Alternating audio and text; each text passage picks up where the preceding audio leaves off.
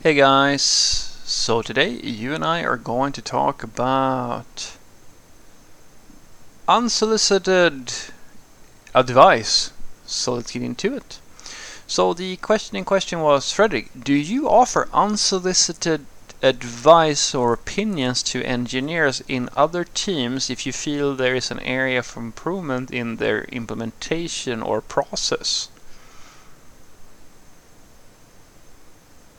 Yes, in some cases, but only when there is an organic overlap in the things that we are doing. And I only do it by playing the fool. So let me explain that a little bit. So there is this thing that we people have, most people have, which is an ego. And depending on the ego and how sensitive it is, it's very difficult for you to provide, even if you're trying to be helpful, constructive feedback or suggestions to some people, because they will automatically take that as an attack on their ego, or that sort of it's like you're breaking the illusion they have, my friend, about that they're perfect. And most people want to just sort of, without really knowing it, but it's more important to sort of not be told that you're not perfect than anything else. When you do that, a lot of people get very sensitive.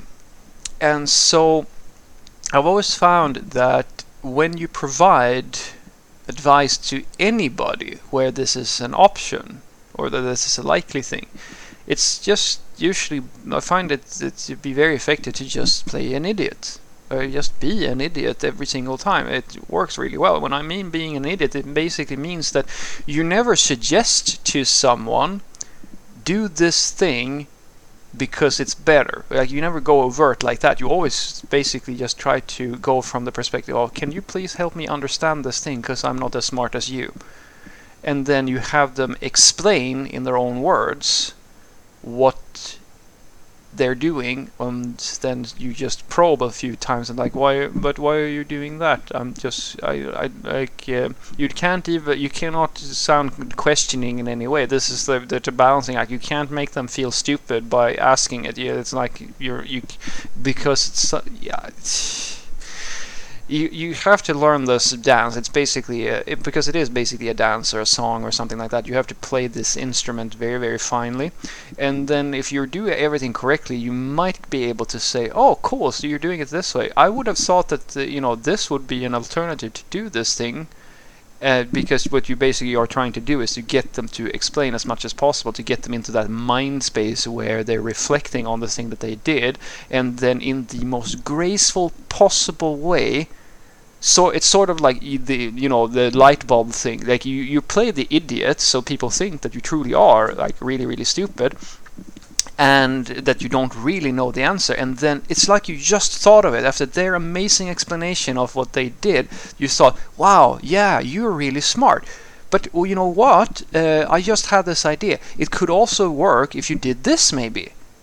And if you did it all right, they're gonna feel as if, yeah, actually that's not a bad suggestion, because they're like, they have been like, their ego has been soothed, they have been acknowledged as the genius, and this stupid person who is sort of just trying to learn because you are clearly the superior person in this conversation has this gets inspired by the magic that is your talent and then had like a suggestion that could it's sort of like how a child or something like that comes and plays around with, I don't know, gives advice to their parents or something like that. Well, oh, it's sort of cute that you came up with this idea. But actually, even though they're not as smart as I am, actually, you know what? Now it's almost like you make them believe it themselves. Like, oh, this would be a great idea. If you do all of that right, yeah, do it. Go for it. But otherwise, I find it to be, especially when it's inter-team type of things, I always found that, and I suspect that this is why we have this, which is the genius of contracts. Contracts are a very good thing. And this is why I always tell people, when you are taking the time to establish a process. Don't be so fucking lazy that you just have a gentleman's agreement about how things should work. The things that you truly depend on, write it down. Set clear expectations. Because when there is ambiguity, which is almost always the case between two groups who don't really fraternize all that much, when they don't, like, they're not working together and like they don't create this it's almost like a sort of connection, right? When you work in a group of people that you see all the time, you talk to them every day, the alignment sort of happens organically in many cases, because you're all the subtle communication, you're all in the same meetings, and you have expressed yourself in the group, you sort of automatically align. But when that's not happening, when you're isolated from each other and you never really talk, then the contract becomes very important, because if you don't have that and people don't know what the expectations are from each group when you're interacting or doing things together, it becomes very easy for you to mistake somebody's maybe very benign intentions as criticism, or it causes friction, or so forth and so forth. And so by having very clearly stated rules about what the expectations on deliverables or things like that are between the teams, or sort of how we do things, you can always make a suggestion. And if you get pushback, or there's someone who sort of takes that as a personal thing, or like they're not really fulfilling their contract or something like that, if they attack you, you can very easily say, "Oh, I'm sorry. Yeah, I understand. I completely understand you. It's just that we have this thing that we decided, so we should probably try to follow the rules." It's a law, it's a contract, it's the same sort of deal, right? You have something to sort of take the pressure off you as an individual, because it's not me who's being an asshole to you, it's just me pointing out that there are these rules that we have all agreed on that we should probably follow. That's good. And then if they choose to break it, it's actually it's almost a primal thing. They will realize that now they have done wrong because they are not following the rules, and that's bad, because you should be following the rules, because otherwise there are going to be consequences, etc., etc., etc., right? And on the other part, if somebody does have this sort of egoistic or egomaniacal or so forth way of being, where they don't really give a shit about anything or anybody, so forth and so forth, because they're sort of like, it's my way or the highway. If you have this contract, it becomes very easy for you to go and get very concrete proof to a manager or someone else who can address the situation, because some people don't respond to agreements, some people only respond to power or threat or like fear, things like that. So what I want you to take away from this is that I do sometimes give unsolicited opinions to people, usually when I feel that it's very necessary, but only when it's organic, only when maybe I do a code review for some other team, or there's some process issue, or something isn't really working, etc., etc., and I always play the fool, almost always. I think even I'm not sure now, I'm not a philosopher, I think this was the way that Socrates would argue. I've read that somewhere, where he would play stupid in every conversation when he was talking to a fellow philosopher, or like a person he had a conversation with, and he would bait the person in talking as much as possible, trying to and just sort of waiting until they had presented all of their information, and then sort of immediately repost back and say, well, this is true, the things that you have said are true, but you haven't considered all of these sorts of things, which took people aback a little bit, because they get lulled into this idea that they're talking to a stupid person or someone who is beneath them, and so their ego takes over. You mean because that's sort of how it works, right? The more you talk, the more likely you are to say something that isn't really good.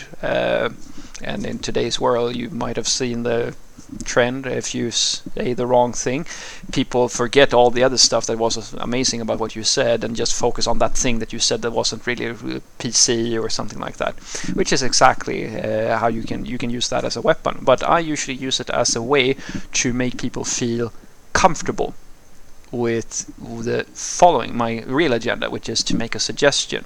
But in order for you to get there, you have to build up that. You have to soothe the ego. You have to make people feel like they get them into a headspace where they are open to a second opinion.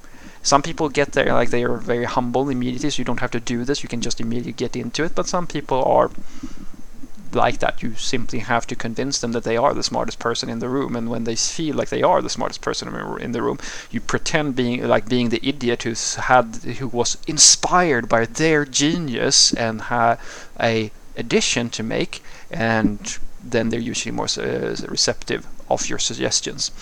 But if at all possible, create contracts between teams and different groups that just agree on a set of principles or a set of rules, and write them down ideally, of how you do things, etc., etc. Because it's always better to have, when you come into that situation where there's a conflict brewing or there's tension brewing or something like that, instead of making it like a battle between two people, make it a discussion about that document that you wrote. It's sort of the same thing with laws.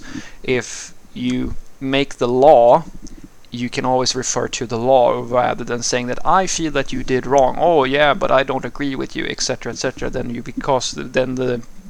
the battle happens between the people rather than it being a discussion of interpreting the rules in the correct way, which mitigates a lot of that frustration a lot of people can get when they talk to groups they don't really know all that well. Have a great day.